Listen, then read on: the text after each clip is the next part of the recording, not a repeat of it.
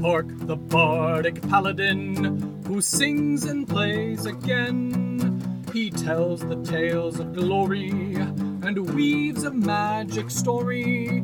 He'll join you at your table and ask you to share a fable. Heroes of humble origin, villains who must be fought again. No matter their skill or prowess, the people in life are countless. So we pray you heed our request. Enjoy this tale of sidekicks and side quests.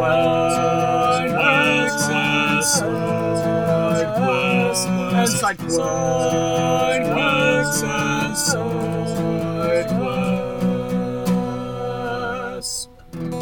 Episode 103, Mirquo the Tabaxi Falconer. Welcome to Sidekicks and Side Quests, the Dungeons & Dragons podcast that helps to put humans back into humanity and breathe life into your campaign NPCs with backstory and bravado. That's right, we're building a world, one character at a time. I am your host, Kurt Krenwelge, the Bardic Paladin, and I'll be joining Stephen Trinkle's table in the Levitating Platter. Hello, everyone, and welcome to another exciting episode of Sidekicks and Side Quests, the best unofficial Dungeons & Dragons podcast, in my humbly biased opinion. I've got an amazing guest lined up this week, but before we get to my guest, I've got an ad read for you from Plus One EXP. Tony Vicin is the mastermind behind this mastercraft of beard balms, game design, and community building. He's got all of the beard balms named after all of the basic stats from D&D, so get that can, apply it to your face, and smell the sweet aroma and the sweet victory that comes along with increased strength, dexterity, charisma, and more. Beards and Beyond help to launch this entire endeavor, but if you want to know if Tony has developed other games, he has, and you can check them out by searching for titles such as Repugnant, Eye Toaster, Down We Go, Through the Void, Vamp Nugula, and Brandstanding, just to name a few. If you support Plus One EXP either by buying something on the website, going to tonyplusone.itch.io, it all helps funnel into the Plus One Forward program, which seeks to support additional indie tabletop content creators to continue making awesome stuff. So I would highly encourage you to follow both Tony and Plus One EXP on all of the socials, Twitter, Facebook, YouTube, Twitch, as well as join their Discord server in order to keep up with all the various projects that are being worked on, as well as upcoming interviews, one-shots, and actual plays of some of these other amazing indie TTRPGs. And if you don't mind, head on over to plusoneexp.com, go buy yourself a beard balm or a beard RPG, and when you see that affiliate code box, type in Randolph at checkout to save on your purchase at no extra cost to you. Again, the code is Randolph at checkout on the website plusoneexp.com. All right. Hello, mystery contestant. Would you care to introduce yourself? Tell us who it is that you are and what is it that you do? Sure thing. My name's Steve Trinkle, and you may or may not know me as the player of the Elven Bard Geldrian on the Average Adventuring Party podcast. I am also known or not known as Kurt's roommate at one point. We went to college together, and we're also in a music fraternity together. Indeed, we are. Outside of tabletop, I'm a musician, and I'm also involved with the classic Doom modding community. I make levels and things like that. I write a lot of, it's really cool. It's really fun. Working with those limited tools of the 90s, which I have to remind myself was 30 years ago. So yeah. But I write a lot of music for school bands, like marching bands and such, and I've also been a gigging musician in an indie funk ska band called Kabamba, which was really active in the Austin and San Marcos areas of Texas. Mm-hmm. These days, though, I'm mostly just a cat dad and a Warhammer 40k player. And if I'm not mistaken, a card-carrying fan club member of the Mighty Mighty Bosstones? Oh, yeah. Sad that they broke up, but, they... You and I got to see them live in concert, and they're one of my inspirations for getting into music. But I've also gotten into a lot of other bands as well, mostly through osmosis. And yeah, it's all why I picked up the trombone in middle school, was because I wanted to learn how to play the impression that I get, which turns out not a very hard song. Awesome. I know this will be an easy lead in, which I think will give us more fodder to elaborate more on the question. But do you currently, or have you ever played D&D before? I think listeners of interviews that I've been in and other podcast episodes probably have a clue. Yeah.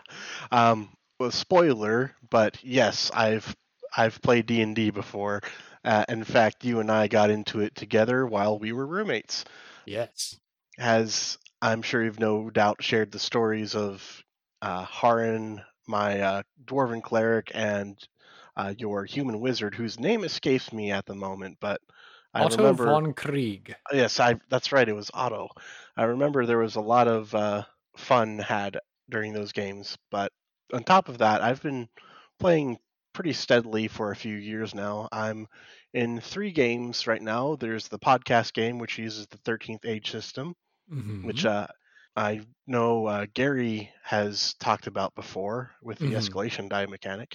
Yes. I'm also in an ongoing Pathfinder 2e game, and I'm also in a 5e game. And I recommend all those systems. Each of them has something that they do really well, and lots of fun. And you've also had the opportunity as well to be behind the screen as well, because you did, in fact, DM a one shot for me for my bachelor party, which was Hmm. really fun and some lessons learned from that as well.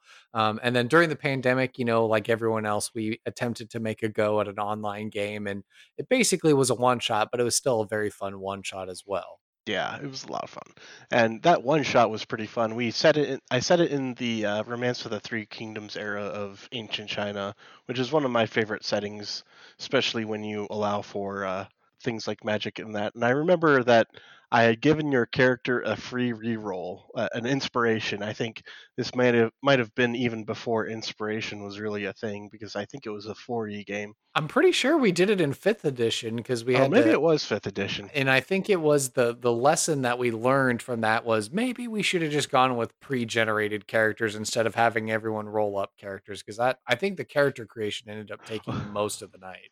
Yeah, we got through everything, but we were pretty tired at the end. And your character almost died. I Yep. remember you failed your last death saving throw, and I was like, reroll, trying to remind you that you still hadn't used your reroll, Oh and yeah. and you managed to actually make that last death saving throw as a result. But yeah, it's challenging sometimes being on both sides of the screen, because when you're a player, your instinct is sometimes, depending on your relationship with the DM, Mhm. trying to stymie them or trying to cooperate with them. Noticing when they're trying to lead you on a story hook, and going with that. And it can be hard to find a balance there, because you don't want to be too frustrating for your DM. Sure, yeah. But yeah, lots of fun being on both sides of the screen. Recently got a 3D printer, so I've started making my own minis for when Ooh, I DM too, or as well as printing stuff out for parties that meet in person. that's awesome. Yeah, it's pretty fun. I'm getting pretty good at it. And you said, "Oh, you're an avid 40K player right now," and that just takes me back to my junior high days of trying to attempt to get into the hobby. And I did spend a lot of effort and work, super gluing them together and painting them, and then bringing them over to my friend's house. Three of my friends would be over on one side of the room arguing.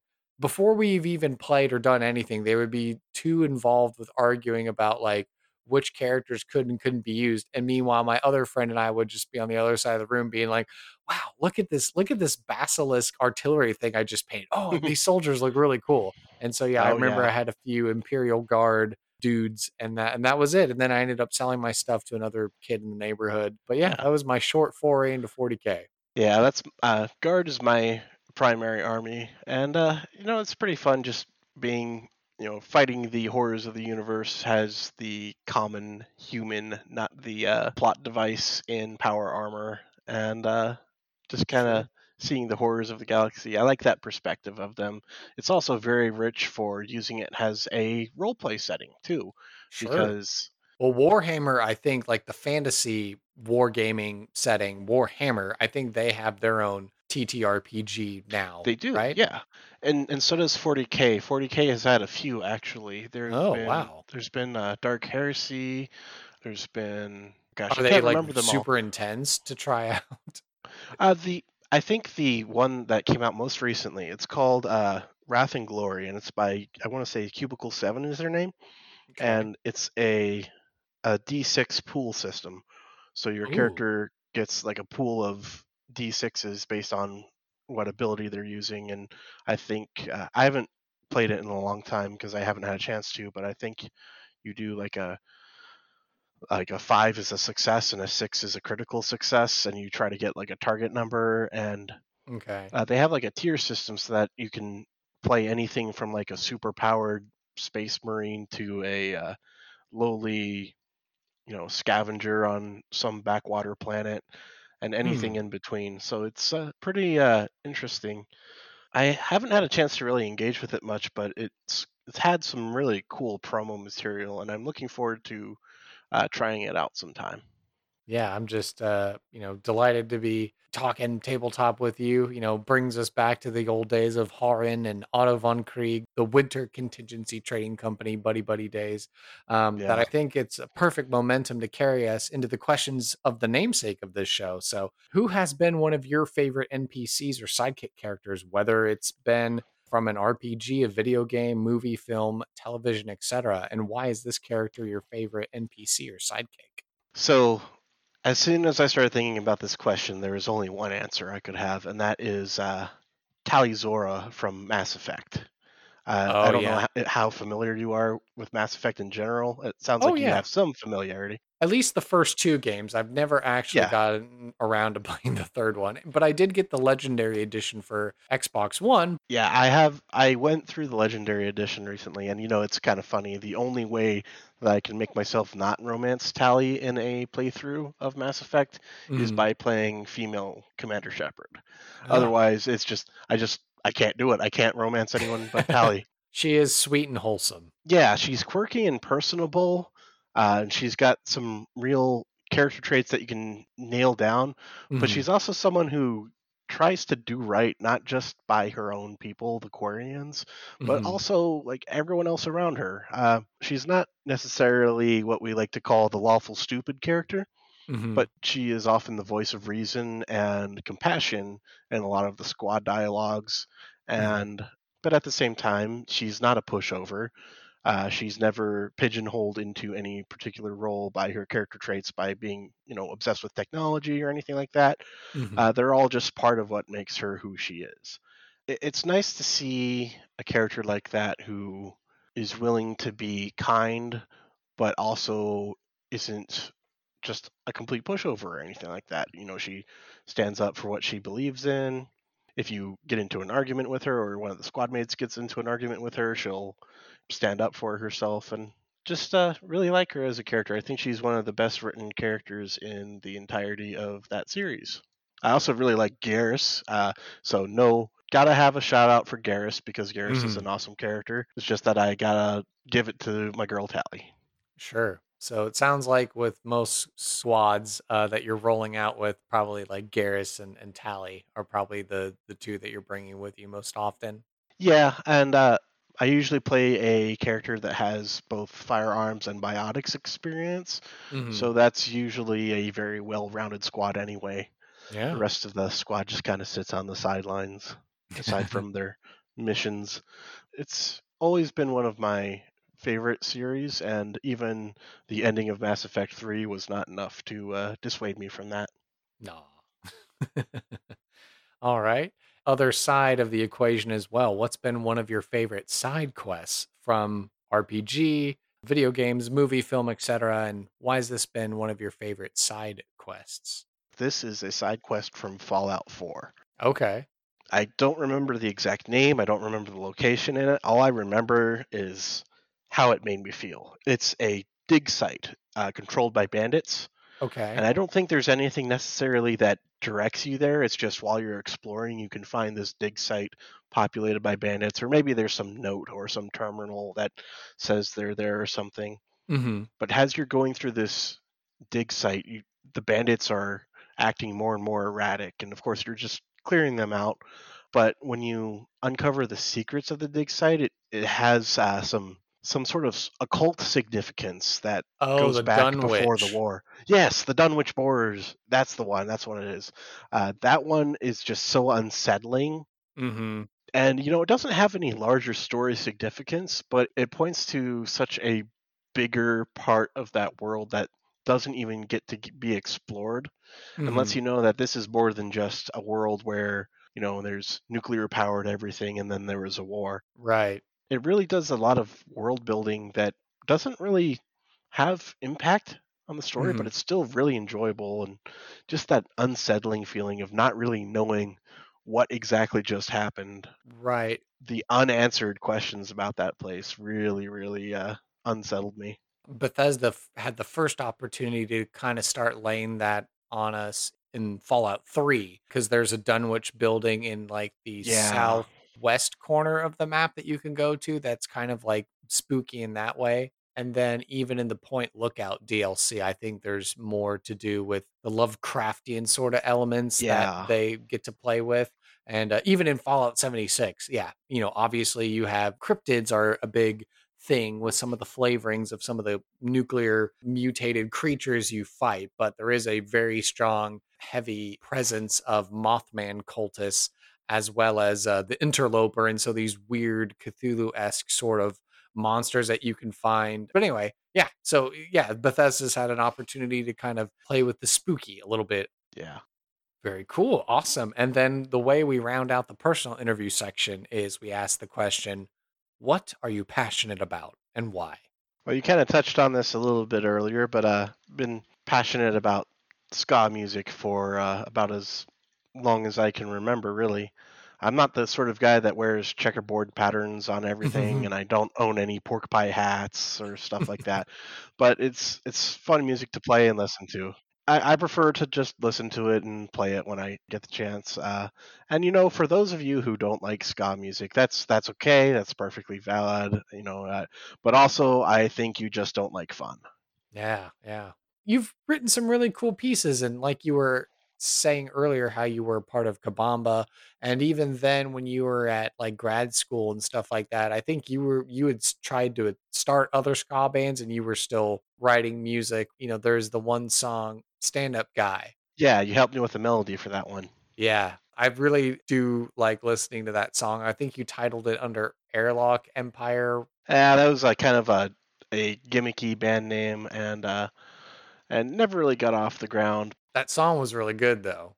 Yeah, and I recorded a one man band version of that song. It's on my SoundCloud. I'm not gonna plug it here because my SoundCloud's not like I'm not one of those guys trying to get clout on a SoundCloud. It's just a bunch of stuff.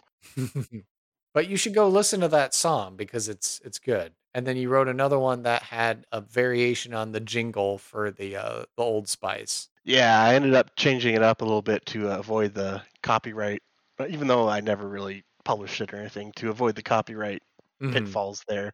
Changed the melody up a bit, but Mhm. I made it instead of do do do do do do do do. I do do do do do do do do. Just same rhythm, just different little melody there. And it's a lot of fun writing stuff like that. I haven't had a chance to sit down and write or record anything lately. Being full time working adult really does that to you. No Mhm. one ever told me that adulthood was just going to be working 40 plus hours a week and having back pain all the time, but here we are. There you go. All right. Well, we've had a wonderful opportunity to learn some awesome stuff about my guest that I think it's time we head into a segment called NPC creation.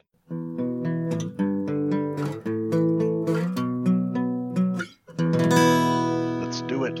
Yes, NPC Creations brought to you by you, the podcast audience, and our patrons from Patreon. So now's the time where we give a shout out to our comfortable patrons and above with a loud hurrah. So to you, Katie Downey, aka Goblin Katie, Anson Jablinski, and my parents, we say cheers. Of course, this is for patrons who donate $2 or more a month. All of these folks are among my highest tier as of this recording, wealthy level. So that means that they also get to introduce an element of chance to our random tables, which we are most likely going to use here today. So if you want to learn more and join my podcast Patreon community, check out the show notes below, go to my podcast website, or just go directly to patreon.com/sidekicks and sidequests to find out more about our 3 tiers as of this recording and help us expand our operations at the Levitating Platter in this demi-plane and worlds beyond. So yeah, we get to make up an NPC now at this point, and I believe you said that you wanted to take a chance and roll the dice. Is that correct? Absolutely. Let's roll them dice. All right, so you've got them all at the ready, and we like to begin with a name of our character. So if you want to roll a d20, let's see what you get. All right, rolling a d20 right here. My result is a 5. Not very promising for a tabletop session. Well, the good news is that your name was suggested by previous guest Andrew Strother of the Roll for Persuasion podcast, Mirquo, Mirquo. Mirquo. So Mirquo. Mirquo. That's a cool name.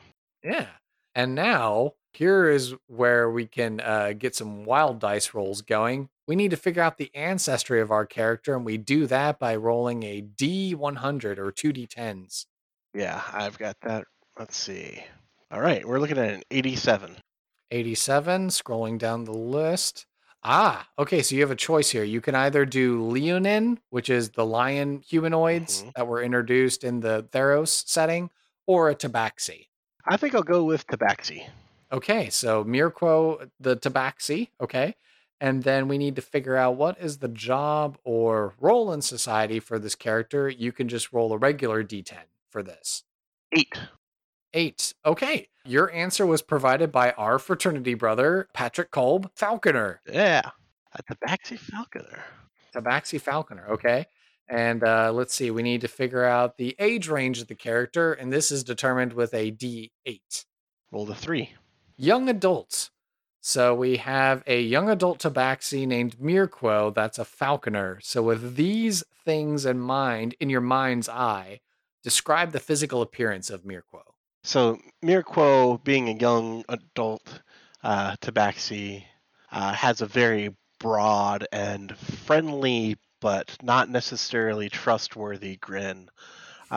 Mirquo, fur pattern, probably mostly black with some patches of gray around his snout and maybe on his chest. A fairly tall and stocky Tabaxi. Mm. A very well built young man, I would say, and he has to be because falcons are pretty mean. Not that someone who's small can't handle a falcon, but Mm-hmm. I like to imagine that he's just a very solid unit. He's always wearing his thick leather glove on one hand so that his falcon can rest on his hand. Mm-hmm. Probably some very bright and wide yellow eyes. Ooh, okay. I'm imagining like a Maine Coon as a Oh yeah, Tabaxi. Maine Coon as a Tabaxi. There you go. He's got the big fluffy mane. Like we said, solid unit. He is still very youthful. No signs of wear and tear. Mm-hmm. No scars or anything like that. Just in the prime of his life, really. Also seems like an interesting juxtaposition because, it'd be easy stereotype to be like, oh, a cat training a bird, that he's just going to eat later. But the fact that Mirquo is a falconer by trade, it's interesting, kind of speaks to maybe the world building. Is he from a group that, exclusively, uses birds of prey to kind of help them out? Or is it like I'm thinking of Ren fairs that I've been to where they do like a birds of prey show, and they talk about like, oh, and like in these feudal societies, like falconry was like the thing you did, and it like helped you hunt and stuff like that, but it was also just a cool thing of prestige and stuff. So I'm just kind of curious if you've already got ideas turning of like Oh Mirpo's yeah, story. I've got ideas. I think that by day, Mirquo uses his falconing skills to hunt and provide for his people or his village or wherever he comes from. Mm-hmm. But I also like to think that Mirquo might have some less than reputable connections, some shady connections. Maybe say a thieves guild or something like that, where Okay. his falcon is used as a messenger. Oh, interesting. Okay. And is, Mirquo in a fairly urban environment, like a pastoral sort of environment, or I don't know, where were you imagining him? So you know how in Skyrim you have like those big cities, the big keeps, and then outside you have like the smaller farms that are a short walk away from the city. I like to Sure. think that that's where he kind of lives, quote unquote, Mm-hmm. because that's a good way to keep track of the comings and goings. And then Okay. no one will think anything of Mirquo heading into town and doing business and selling his catches or anything like that, and gathering information or things like that. Yeah. Okay. Yeah, I just don't know enough about falconers to be like, is it exclusively a thing of the nobility, or is it just like, hey, you have the wherewithal and you take the time and the patience to train with a bird of prey, and now you're just a falconer. Oh, I'd say it's definitely a thing where anyone with the discipline and the opportunity could really do it. Probably not even a noble thing. I imagine there are probably a few falconers out there who are just hunters. Sure. Probably got the kindly old man who rescued his falcon as a little baby bird, raised it Mhm. himself, fed it, puked it in its mouth and everything. And uh, but with Mirquo, I think it's more a matter of formally studied, found another trainer, and took the opportunity to take lessons, and has stuck with it because probably formed a strong bond with his bird, Mhm. with his falcon. I don't know if we want to roll for a name there, or if we just want to make one up. You can make one up or do whatever, yeah. Yeah, I'll call the falcon Graybill. Graybill. Ooh, that's a strong Yeah, name. yeah, Okay. strong name for a All right. So if you had to come up with three adjectives for Mirquo, what three adjectives would you use? sly, friendly, yet honorable. Interesting. So if he has shady dealings, I'm just wondering with the adjectives that we have here, what's the story there? Like, oh, you have to work for us kind of a thing? Or like he sought out this work specifically to kind of take advantage of a situation that was like, oh, this could, improve the life of my family and my community if I do work for this group of people or something. Yeah, like I'm thinking something more akin to the Harpers than necessarily a thieves guild that steals, Oh, okay. but probably still something that does some illegal stuff, just not necessarily to line their own pockets. Maybe they take a little bit off the top, but they mostly, steal from people that deserve to be stolen from. People that have ill-gotten gains.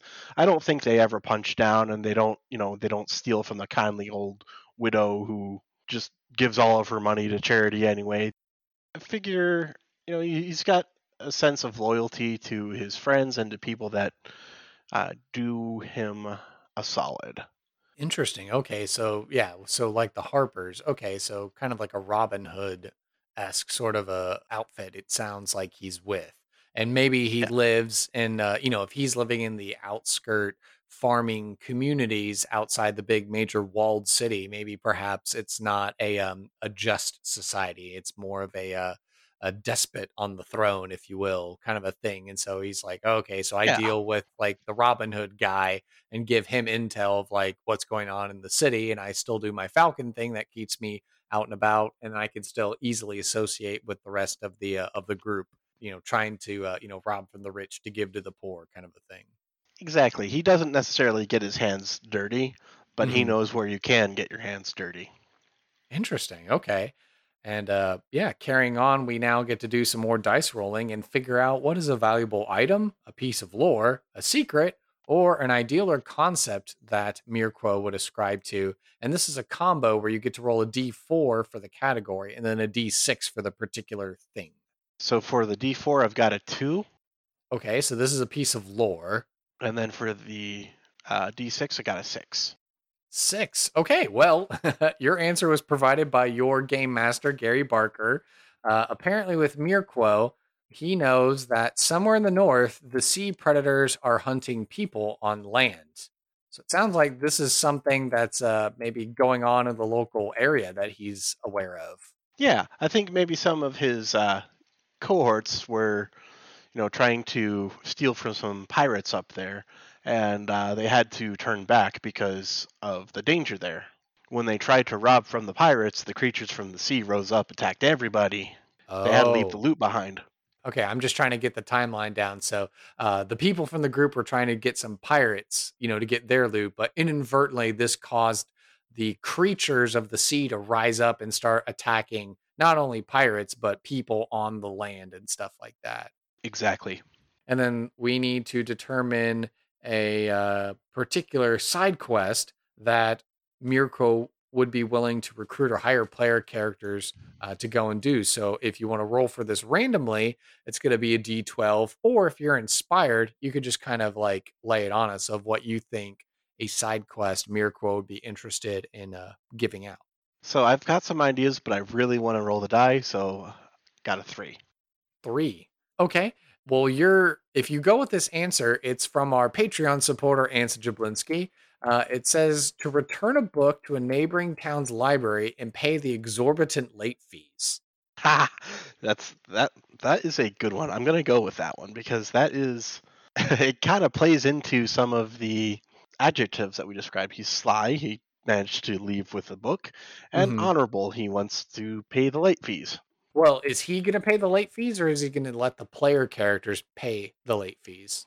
I think kind of going back, let's combine this with the previous answer we had where we were talking about the lore from the pirate's booty. Mm-hmm.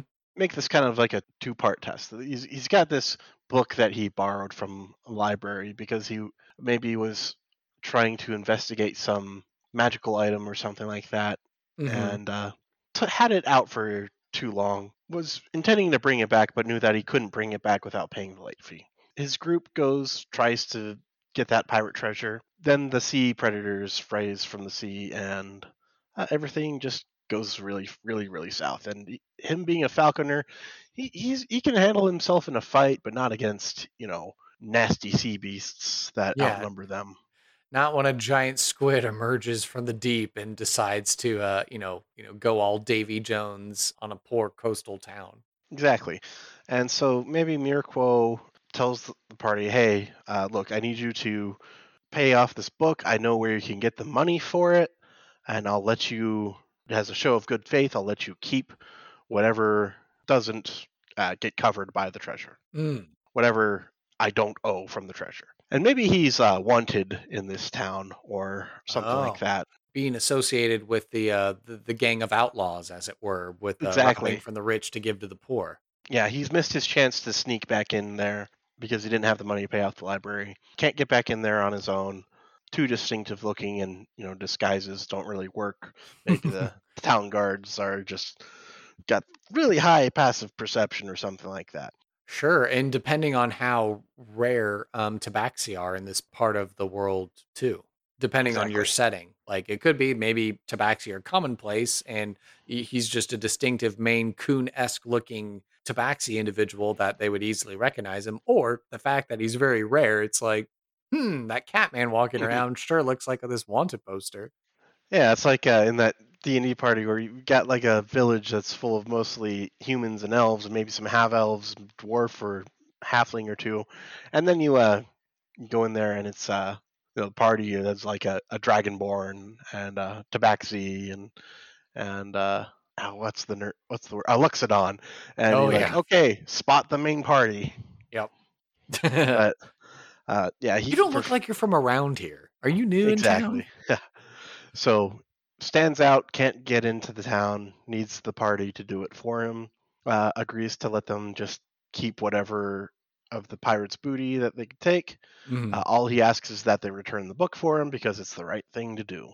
And so then I'm imagining, so yeah, part of the side quest of, returning the book and then going forward with the plot hook of like, okay, well, then here's the location of this treasure you can get. You just have to tackle all of the critters rising up from the oceans and attacking the area. But once that's dealt with, it sounds like that's part of the reward then for the quest, or are there further rewards offered, from the gang, from Mirquo himself? So here's what I'm thinking.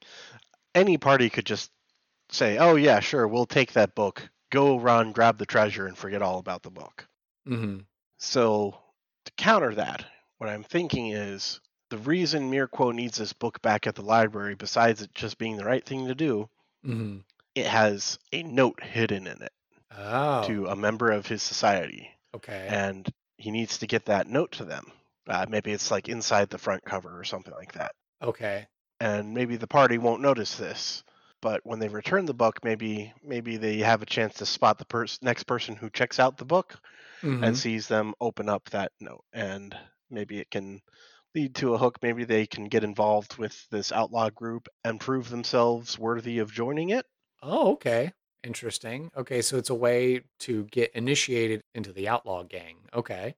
Yeah, it can be their introduction, or at least they can meet an NPC that's a part of that group, aside from Mirquo. Hmm. And at that point, it's up to the party what they decide to do. Maybe they're inclined to join this group. Maybe they just keep them as allies, or maybe they just ignore them entirely. We also have to consider what's going to be the consequence of failure or refusing the call to the adventure. As far as refusing goes, I think the players would really just miss out on it. I think Mirquo's a resourceful enough guy that he would be able to find some way to get the book back. Just might take more stealing than he would like. As far as the party failing, I would say that really depends on how they fail. Do they Sure. fail to get the book back? Well, maybe that leads to some complications with the outlaw group. Not necessarily against the party, but Hmm. they have a breakdown in communication, and some of them get captured during a job or something like that. Oh, okay.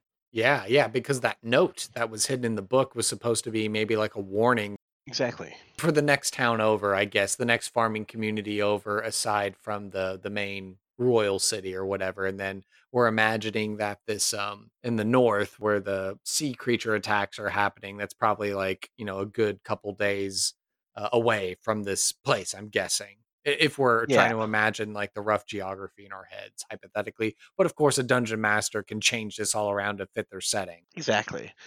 And if the party just fails to get the treasure to pay off the late fee, then they just have to find some other way to pay off the late fee, either from their own pocket or some other side quest might be able to get the money or something. It doesn't really matter where they get the money from. It's just that having that bit of lore is a good way to give the players somewhere to go. When you were talking about like, oh, there's a note hidden inside the book, I thought you were going to say like, oh, there's like a magic record of knowing who checked out the Oh yeah. book, and then like, That could be that could be it too. And maybe the book itself got lost with the pirates. hmm. That might be another reason why the party has to go up there and retrieve it from the sea predators because the book was there. And Oh, and he wrote it in his name, and so he yeah, knows that this thing is looming over him, that he needs to get the book returned, and it's like, like some sort of ledger sheet of paper, something that he's looking at, and exactly, every day that it goes, it's another amount of gold added to it, and it's just like he's like, there's nothing I can do. I know these, I was on the job or whatever. These pirates came in and they took the book, because they didn't know any better or they just thought it was something nice. And I'm just stuck with this exorbitant fee and I can't, like I'm stuck in debt and there's no way for me to get it paid or something like that. Cause he's just a falconer. I mean, the gang yeah, can do enough to help him out, but I don't know if does the gang, because they're robbing from the rich to give to the poor and they're only keeping barely what they need for themselves to keep the group thriving. It doesn't sound like the organization has the coffers to be able to pay this amount or something like that. exactly. Ooh, okay. So yeah, there's like a couple of different ways that you could go about this. So what are the goals and motivations of Mirquo as a character? So Mirquo mostly just wants to kind of just get by, live a comfortable life. He's not overly ambitious. He likes being outdoors. Doesn't really necessarily want to make it rich, but he's good at what he does, so helps him make some coin. Probably long term, just wants to settle down and have a nice, cushy retirement in some nice remote village or a cottage or something like that. Doesn't necessarily have lofty ambitions about helping his gang get up to the top or anything like that. They just do good where they can and steal from bad people when they can. All right. And then how do these goals and motivations affect Mirquo's general personality? He's very laid back, very easygoing, slow to anger, goes with the flow on most things. If he doesn't get what he wants from someone, that's okay. He can just move on to the next person.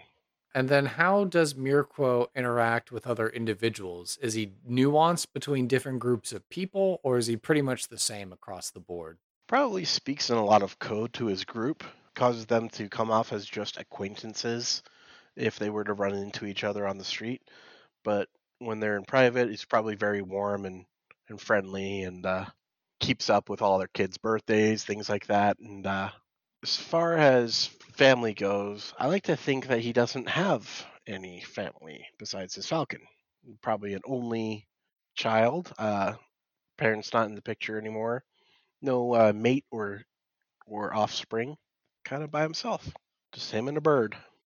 Does Mirquo have a particular accent or language that he uses? Are there any idiosyncrasies in how he acts or speaks? Trying to give an answer that's not just Maik the liar from Elder Scrolls, but I think just think like smarmy. You know what? Well, along those lines of smarmy, let's give him a slight Cajun accent. Oh, okay. A Let's Cajun let, accent. let's just shift this entire thing to the swamp, to the bayou, and Ooh, give him a little bit interesting. of a Cajun accent. No, that'll make sense with like the sea predators. They can be like giant crawfish or something like that. The crawfish are rising up. We've had one too many boils. Yes, but that's the kind of accent. No offense to any Cajun people of descent. I'm thinking Gambit from the X-Men, Okay. And how that voice for me is forever associated with, sly, charming, honorable. Okay, so imagine Gambit from X-Men, but he's like a Maine Coon humanoid that's a falconer. Yeah, and he's also, probably being a tabaxi, probably hisses a little bit on his s's. Interesting. Okay. What impact has Mirquo made on the world? How has he shaped his local area? As far as the world goes, he's a bit player. He's not a big, change the world kind of guy. As far as the local scene goes, I like to think that he's helped bring down the occasional corrupt sheriff slash mayor or equivalent. I like to think that he's embarrassed, not maybe not personally, but he's helped embarrass some, rich nobles who, took their money from other people. Mm. Probably has even gotten some people arrested for being villainous. He likes to stay in the shadows. He likes to do that sort of thing from the shadows because that's that stuff's all nice and good, but really it's just about making sure that he gets by and doesn't have to do anything he finds distasteful to do it. Do you have any current problems that prevent you from being a bigger player on the stage? So I'd say that for Mirquo, it's mostly just a lack of ambition. He doesn't Mm. really see a reason for himself to get involved in all of these crazy world-ending things. Why is he got to be the why would he want to worry about things like the dragon cult trying to summon the dragons or some other world-ending threat? That's not what he's about. He's about the little guy and Mm. taking care of his own. He'll help out the party if they need it, if there's something he can Mm. do to help, and they've gotten themselves into his good graces. But he's not going Mm. to go out there. He's not going to be like an NPC who rolls initiative in the big fight against the world-ending threat or anything like that. But really, Graybill was the secret weapon all along of the campaign. But the party rolls a nat 20 on their luck roll. Graybill swoops in, takes out the last 5 HP of the dragon, and when everyone's failing their death saves, and there we go. Graybill is crowned king, and everyone has to listen to a Yes, hawk from now on. yes. All hail Graybill. All hail Graybill. All right. So now that we've made it through NPC creation, I think it's time we go into a random encounter.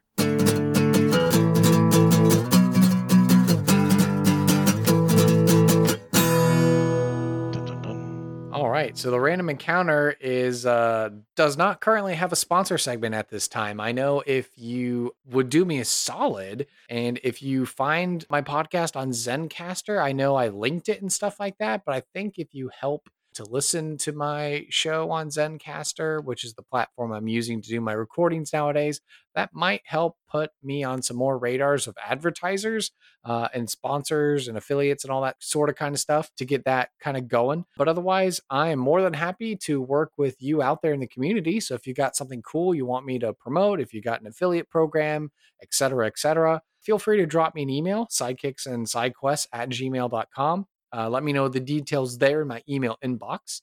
You can kind of like mention stuff on my other social medias, but primarily I would love to hash out details over email. And then we can see about having you sponsor the Random Encounter segment or any other segment on this show. So I hope to hear from some eccentric lord or rich lady soon.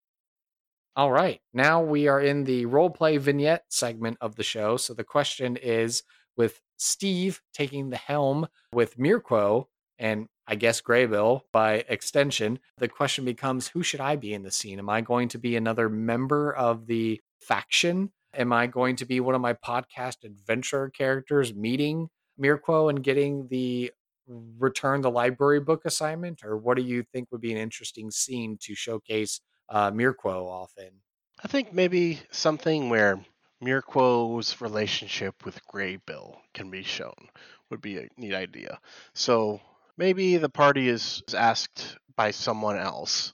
There's a hunter who's supposed to be selling me some furs that he got. Can you go pick them up for me? So the party comes and meets Mirquo, and he's got his wagon of furs, and maybe some bandit or something shows up and makes a run for it with some of his goods. And so, of course, the party is probably going to be inclined to chase down the bandit, but I think having Mirquo sick his graybill on the bandit would be a neat idea as well. Okay, so a podcast adventurer character meets Mirko because they have the assignment to go talk to him. And then we get to see the showcase of the bandit taking the stuff. And then Graybill gets to take the bandit down. And then supposedly after that point of interaction, maybe they decide to give the adventurer character the book assignment. Yeah, I like to think maybe there's multiple bandits, something where Graybill has the chance to help out the party, and they get a chance to see the bond between Mirquo and Graybill. Yeah, and maybe the party impresses him. So then the question becomes, which podcast character are you interested in having interact with Mirko? Because we've got a couple to choose from. We have Duncan, who's the recklessly brave adventurer for hire. We have Sonia, the warrior woman who multiclassed into a paladin. We have Korak, the lawful evil arcane trickster roguish dwarf. We have Chrisley, the herbalist, botanist, wood elf druid who multiclassed into a cleric. We've got Orion, who's the astral elf illusionist wizard. And then the newest one we have is Agape, who is a tiefling wild magic sorcerer, and her wild magic is like very Feywild inspired. Or if none of those sound interesting, we can just invent a whole new adventure character from whole cloth. What was the first one's name again? Duncan, that's what I thought. Yeah, let's go with Duncan. So, where we last left our hero Duncan, he had just finished up the mission for Delramon and Katniss, the Hexblood Stonecasters, who were the fantasy game designers. And after taking some time to sit and reflect, Duncan's learned a lot about himself and what it means to his character to undertake these missions. And so he's grown a little bit in maturity, gotten some perspective. And so, he's taken his time and he's finished updating all of his little adventuring business cards. So now Duncan has added a particular addition to each of his adventuring business cards. It now reads that he's a patron of the arts of the Crypts and Creatures Stonecast. And so it's not that long. Duncan is walking and he's finding himself in another area, another region of the world, in which there is a small farming community on the outskirts of a bio swamp sort of environment, and a royal city is off a ways. And so Duncan is making his way through town, and someone just kind of happens to stop him and says, "Oh, hey, can you go find this Mirquo? Oh, I got a bad back and I can't go chase him down. He needs to just get me something real quick." And so Duncan is like, "Oh, of course, yeah, not a problem. Let me go find this individual." And so where is Duncan going to find Mirquo as he goes to try to look for him? So I think a Mirquo at this point would probably be, he's on his rounds, he's got his wagon with his goods, mostly just furs at this point, probably doesn't want the furs mingling with the meat. And probably going on the outskirts of the city with his cart. Maybe it's pulled by some sort of pack animal, beast of burden, if you will. And I'd say the party probably finds him by the main road, not too close to the city because we gotta give the bandits an opportunity to strike. So in between the farming community and I guess this royal city, Duncan's pointed in the direction. So there's like there's like a little bit of a stretch of a road where it starts to, open up to some wilderness, not too much, but just enough. And so Duncan, he runs solo and sees this card and sees the individual match the description he was given, and he'll kind of call out and be like, "Hello, hello, are you Mirquo? Hello, I was told that I needed to find you. Hello." Oh yes, you have found Mirquo, and he hops down from his cart. Uh, Pleasure to make your acquaintance. Uh, might I ask what business you have with me? Oh, of course, yes. And then Duncan will produce his card and show it to him, and then begin to explain. Someone in the town that he had just left. Someone was saying like, "Oh, he wasn't able to move fast enough and get his things that he had ordered." About mid conversation, there's a rustling, and the both of them look behind, and they can see that there is like a trio of bandits who are starting to rifle through his cart and his stuff, and they're going to try and break for it. He hears that, his ears perk up and then fold back, and he turns around and hisses. He says, "Yo, thieves, get away from there! That's not yours!" And he points his gloved hand at them, and Grey Bill puffs up and wings spread out and launches himself forward. And at the first of the thieves, the other two grab what they can and start running off. And can you stop them for me, my friend? Yes, Duncan will spring into action. The podcast audience has been waiting for this to happen, but you can see on his wrist he has like a crossbow contraption that was developed by an artificer, and it has like a grappling hook thing on the end. And so, like in slow mo, he like kind of moves to the side, he extends his arm, and he activates the device, and it shoots off a grappling hook, which goes to shoot towards the furthest one away to then kind of like wrap him around, and then with a deft yank of his arm, Duncan gets the gentleman kind of like in a clothesline and like pulls him back as the device starts to retract and bring the gentleman prone, but also starts to drag him back. And then Duncan will also pull out like a throwing knife, I guess, and he'll try and throw that at the second one, but the knife goes a little wide. And so as he's waiting for his device to retract so he can like get it ready again for another shot, he'll wait and see if Mirquo will spring into action on the third and final guy. Mirquo will grab a stick that he's been using to kind of pile these furs onto one another so that he doesn't have to touch them by hand when he's pulling them apart. We'll kind of throw it like a spear, even though it's blunt. Mm-hmm. And he'll manage to trip up the one who's running and getting away, and has the other that Grey Bill had attacked is starting to run and doesn't have anything to get away with. Mm-hmm. He lets out a command like to Grey Bill, maybe like a whistle of some sort, and points to the one who just tripped, and Grey Bill swoops down and starts clawing and pecking at that one as well. Oh, wow. Yeah, the falcons are scary. No one wants to be pecked at and scratched by a falcon, so the thief probably gives up the goods and starts scrambling, trying to get away, trying to swat away at this bird of prey that is much more graceful than the thief is. The final one that Duncan had caught with his grappling hook device, he pulls out this magic cane, and so he brandishes it at the guy that he managed to tangle up, and he says, "There'll be none of this activity while I'm around. You best be getting out of here." And he like goes to move it up to like as if he's gonna hit him, but he doesn't actually hit him. It's just an intimidation thing, which does pretty well for this low level bandit.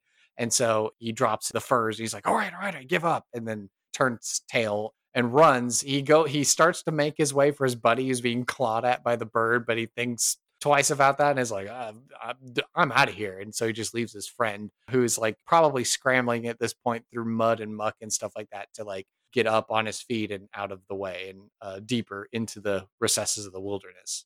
That's quite a contraption you have there. Thank you very much, my friend. Sorry, I don't. I assume that you were sent here by Murphy. He was going to buy some furs, but he never showed up. It must be his joints giving him problem again, huh? Yes. Duncan is like reloading the arcane contraption on his wrist.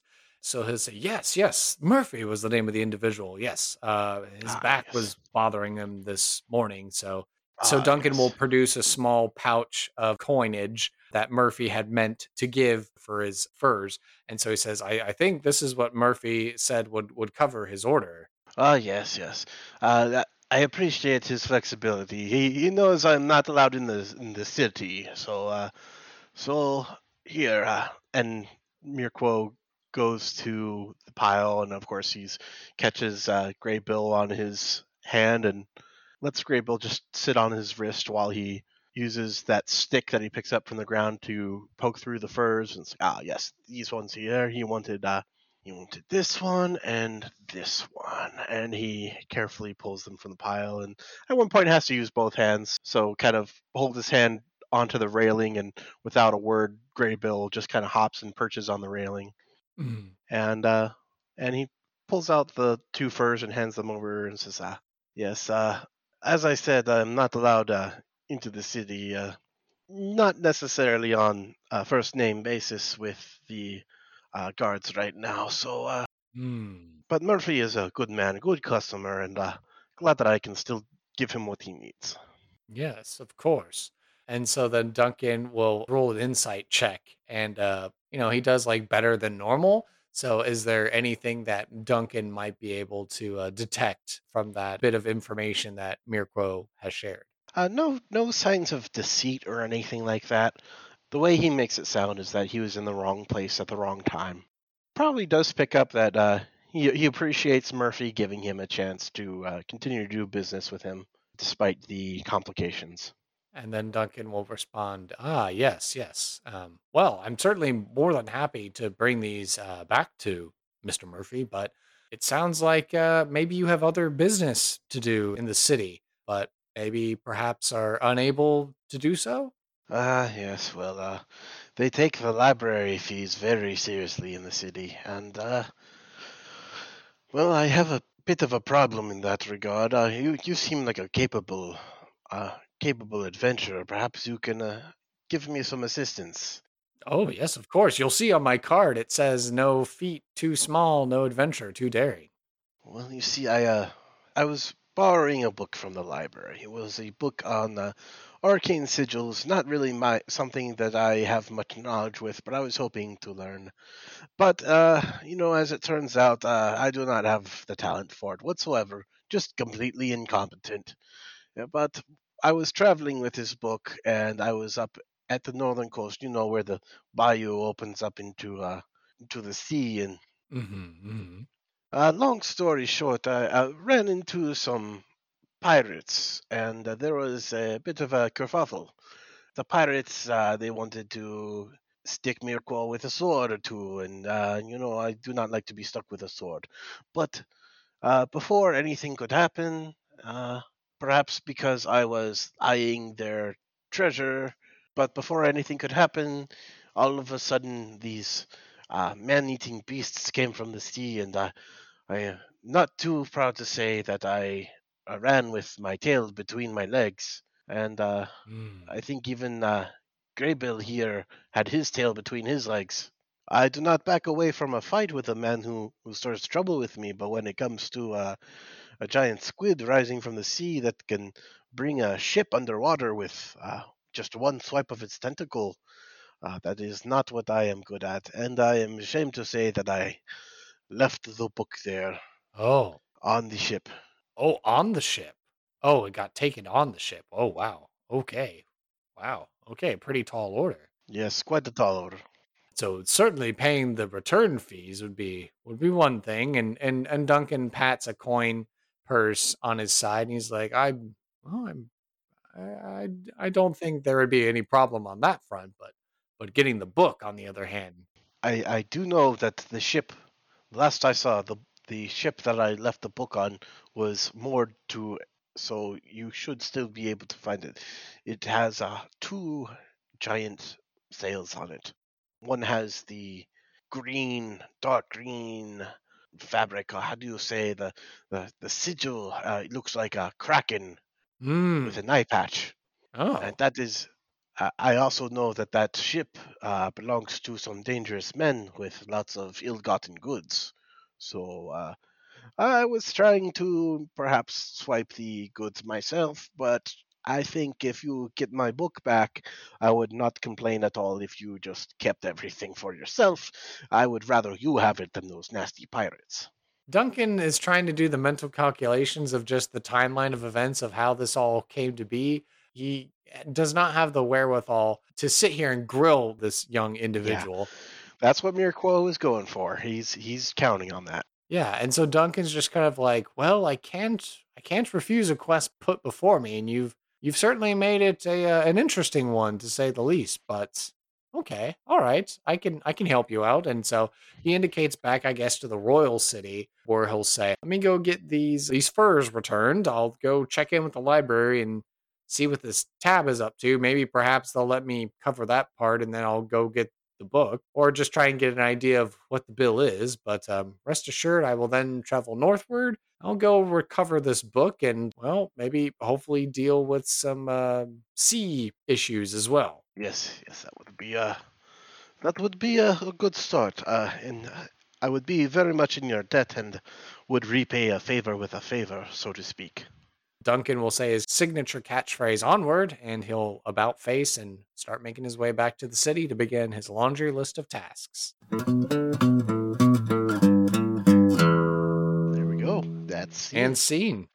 Yeah. So what'd you think of getting to be Mirquo and show off Greybill as well? Well, aside from the fact that I just realized I have no idea how to do a Cajun accent, I think it's pretty fun. I think a GM could definitely find some ways for Mirquo to show up even prior to that. Maybe he's selling some stuff that the party needs.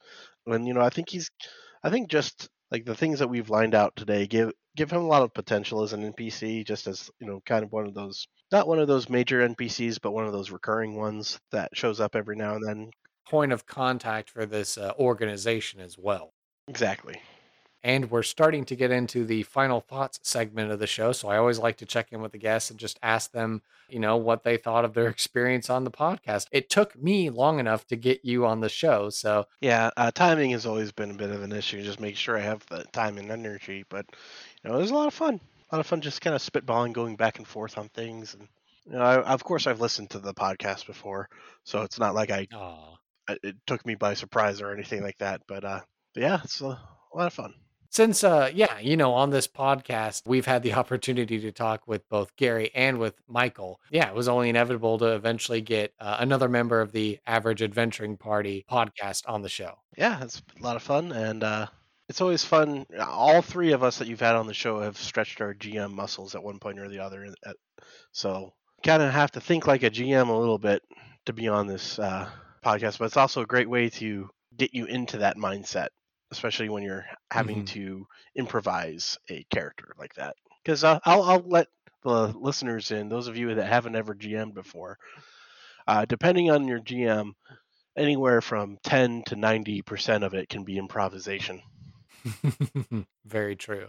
So this podcast tries to do its humble community service and at least providing some fully fleshed NPCs that could easily be dropped into your game, maybe tweaked here or there, but someone that's already ready to go. Yes, exactly.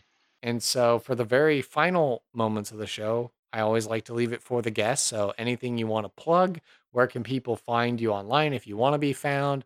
Are there any passions or causes that we need to know about? Let us know. Again, I am part of the Average Adventuring podcast. I have been on a few different interview sites. I think Geek Girl Authority is one that had an interview with me lately, as well as some other members of the podcast. My SoundCloud, which I mentioned earlier, mostly just has some little ska songs that I record myself, as well as some game music that I'm writing, stuff that I use in my Doom levels, stuff like that.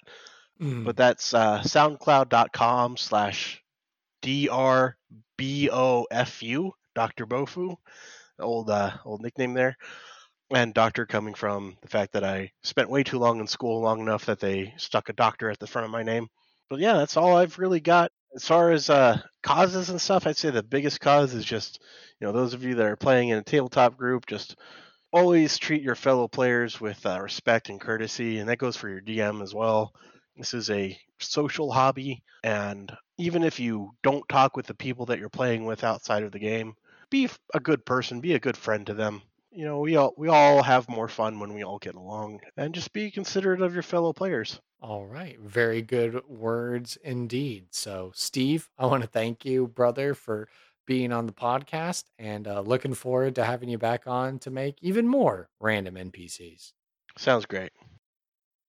Thank you for listening to this episode of Sidekicks and Side Quests. Be sure to subscribe to the podcast through Apple Podcast, Google Play, Spotify, and Overcast, or feel free to save the RSS feed to use the app of your choice.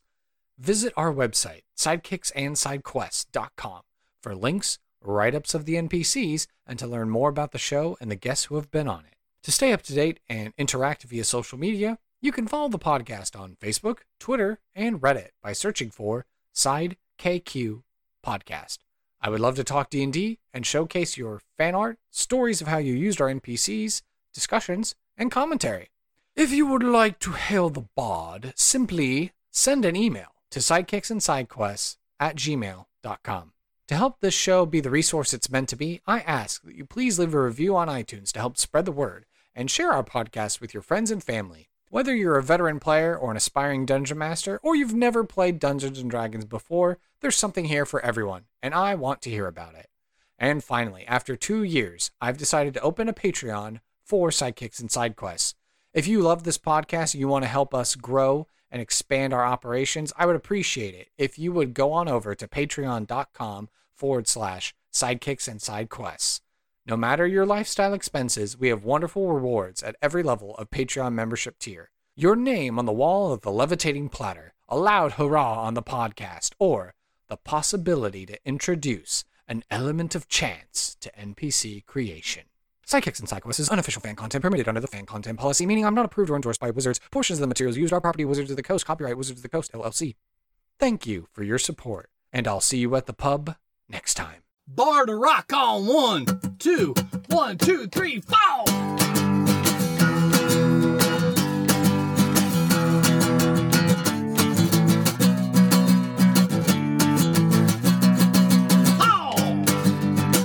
Sidekicks and Side Quests.